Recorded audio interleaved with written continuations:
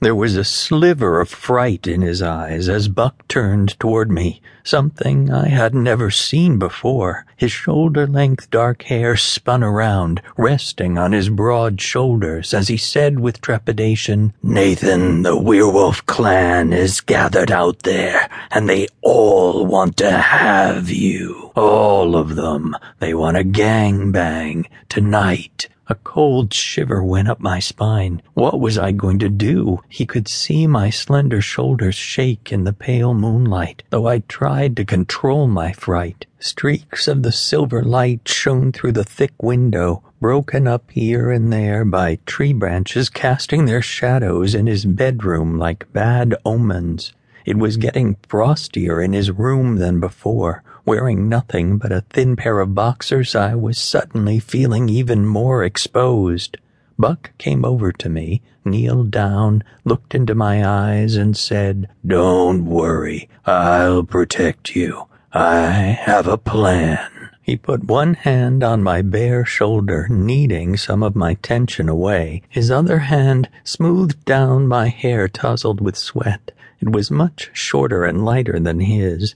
I was much smaller and slighter than him, so it was fitting.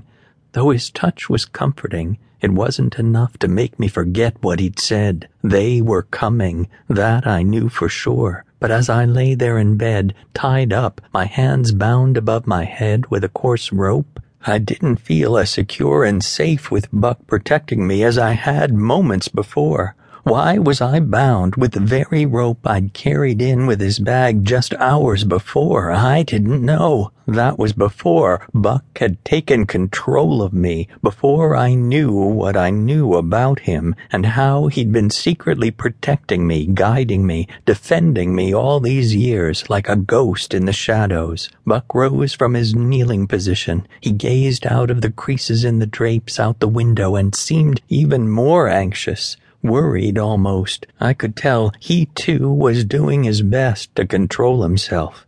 He stood by the window, light shining off his sculpted abs and chest, naked and barefoot. Every inch of him was taut and ready to spring into action. Each time he moved, the muscles in his firm ass swayed back and forth, clenching and unclenching. It was driving me wild. Memories of our time together the last few hours, him pumping and sweating, gripping me, biting, sucking in all the right places, flooded my mind.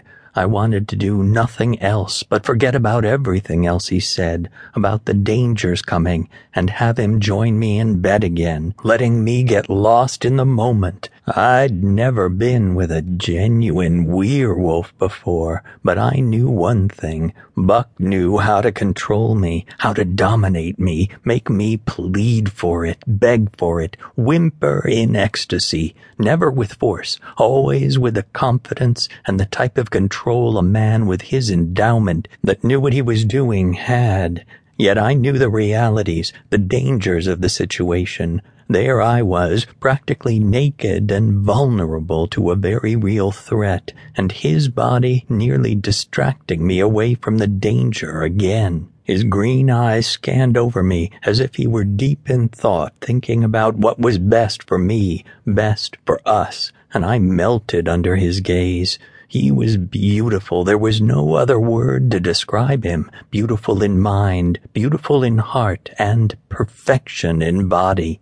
But now his fingernails were growing into claws by the second as he paced in front of the window, tapping on the ridge of the windowsill, scraping at the glass frame as if he were a diamond cutter. What could he do with that many of them? There had to be at least 10 coming, each bigger than the next. He was only one man or werewolf with that big of a pack, and they were sure to have their way with me, whether I wanted it or not.